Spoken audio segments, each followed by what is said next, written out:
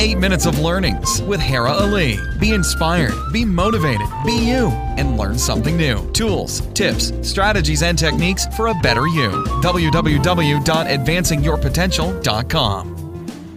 Hello, and a very good morning and warm welcome to episode 2 of 8 Minutes of Learning with Hera Ali. And today I'm going to be talking about a topic which is very much prevalent and which very much exists in each and every person's life, but a lot of people do not know about it, and it's called the imposter syndrome. I first wrote this article in the Huffington Post a few months back, and it was very well received, and it was later republished in Medium in the Journal of Thrive Global, and it was shared by Arianna Huffington on her LinkedIn, and it received more than 1,800 likes in less than 24 hours, and it was shared and tweeted by hundreds of people. And today my stats in Medium show that it's been 3 weeks and there have been over 26,000 reads of this one article alone. So this just goes on to prove that imposter syndrome is something which a lot of people relate to. So we're going to talk about this topic today, and let's just see what exactly is imposter syndrome. So, now we all experience a feeling of inadequacy regarding our self-worth and whether or not we're qualified enough to achieve something, especially when we're pushed outside a comfort zone or doing something for the first time, and this is something which is very natural. However, there's some people who feel the same despite repeated external evidence of competence. Now, this fear of feeling is called imposter syndrome. This term was coined in 1978 by clinical psychologist Pauline Suzanne and is marked by a persistent fear of being exposed as a fraud and an inability to internalize accomplishments. Now, according to HBR, common thoughts and feelings associated with this syndrome include: I must not fail, I feel like a fake, it's all down to luck, and success is not a big deal. So basically, these people like to dismiss compliments received, and they like to attribute their success to external factors other than themselves. Now, this would be taken as a good thing because a lot of people will say that this is humility, but being a modest person is very different from a person who is constantly plagued by a feeling of being burdened by any compliments that he's received by people around him. Now, this is something which is common, even for very successful people. And trust me, this is not something which is unique or which is something which only a few people have. Any and everybody in some point in time does experience imposter syndrome. Now, I have these feelings too every time I deliver training to senior managers when my target audience changed from being local to global. Despite having internal accreditations, I still thought I needed to add more credentials to my name until I felt qualified enough to cater to the latter. And you know what? I'm not alone. Millions of people, including celebrities, sportsmen, and CEOs, have been plagued by constant self-doubt and feeling of unworthiness. Now, there was a Hollywood star, Meryl Streep, Dr. Shan, chief of the World Health Organization, and Maya, she's a very famous book writer. They've all experienced inadequacy in their work and hinted the fear of being found out. Emma Watson, Sheryl Sandberg, Michelle Pfeiffer, Kate Winslet, and Sonia Sotomayor, countless others have admitted to similar sentiments. High-achieving people particularly often doubt themselves and feel undeserving of the recognition they receive. And while both men and women experience the imposter syndrome, studies show that women are more often affected and more likely to suffer from the consequences. Now, Valerie Young, she's the author of The Secret Thoughts of Successful Women, says that being female means that you stand a greater chance of being ignored, discounted, trivialized, devalued, or otherwise taken less seriously than a man.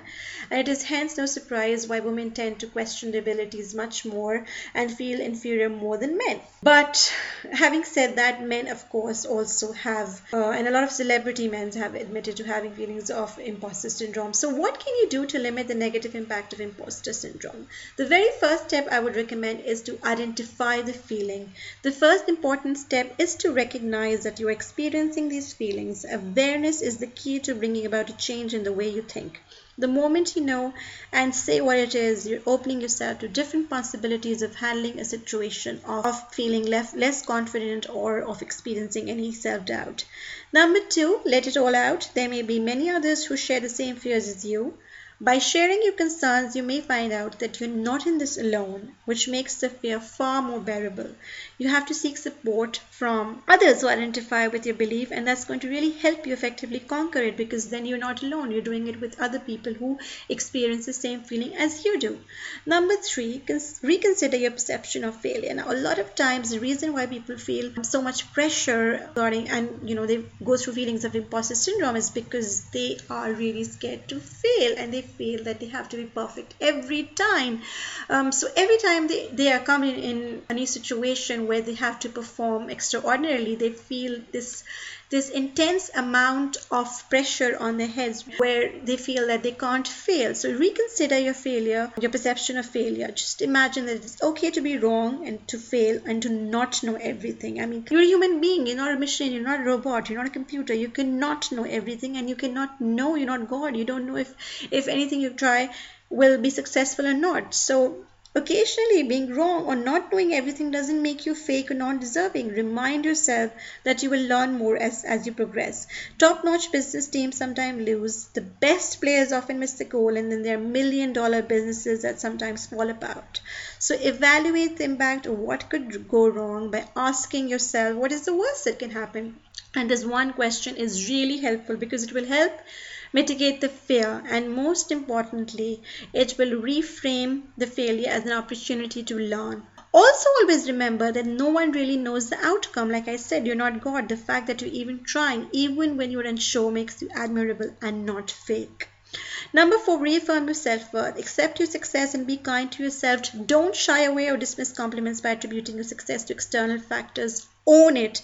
And when you feel undeserving, go back and review the previous accomplishments or positive feedbacks. Recount the people whom you made a difference to, and this will help you assure that no one belongs here more than you do. Nobody's asking you to be ostentatious or be a show-off, but downplaying your success will help no one. Number 5, refrain from comparison. Comparison can be lethal. There are many famous people out there who are doing similar to what you do, and even better. So then you might think, why even bother trying something? But that's not justified. That comparison is just not justified. If you don't measure up against successful people around you, that doesn't mean that you are any less. Never compare other people's high to your lows. Remember that these very successful people were once in your place. It may seem that some people achieve success effortlessly, but the reality is that everyone is facing a unique set of challenges and struggles known only to them. And learn to value your own strengths, and once you start respecting your own potential, you realize that you have a lot to offer. Number 6, reevaluate the context of the situation. Often situations exist in which you may not feel 100% confident, but ask yourself, do you always feel this insecure and uncertain? Has there been a time when you felt on the contrary? These questions will help you identify the circumstances in which you did feel in control and what steps you took to ensure the same. And perhaps the same tools and strategies could be applied in a less confident scenario. Last but not the least, pursue your goal relentlessly regardless what you feel. The best way to beat imposter syndrome is to continue taking action irrespective of how you feel.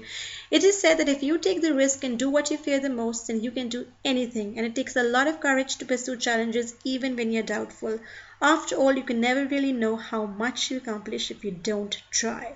So always remember that you achieved something because you did something different, something extra, something which you believed in, something which others didn't do, others didn't try. And trust me, the world needs believers, innovators, and doers. Someone they can look up to, someone they can inspire them to try, even when they're unsure. Thank you very much. That was all for today on imposter syndrome, and I'm going to come back again with another new topic. Until then, keep believing in yourself and keep trying. Bye-bye. 8 minutes of learnings with Hera Ali. Be inspired, be motivated, be you, and learn something new. Tools, tips, strategies, and techniques for a better you. www.advancingyourpotential.com.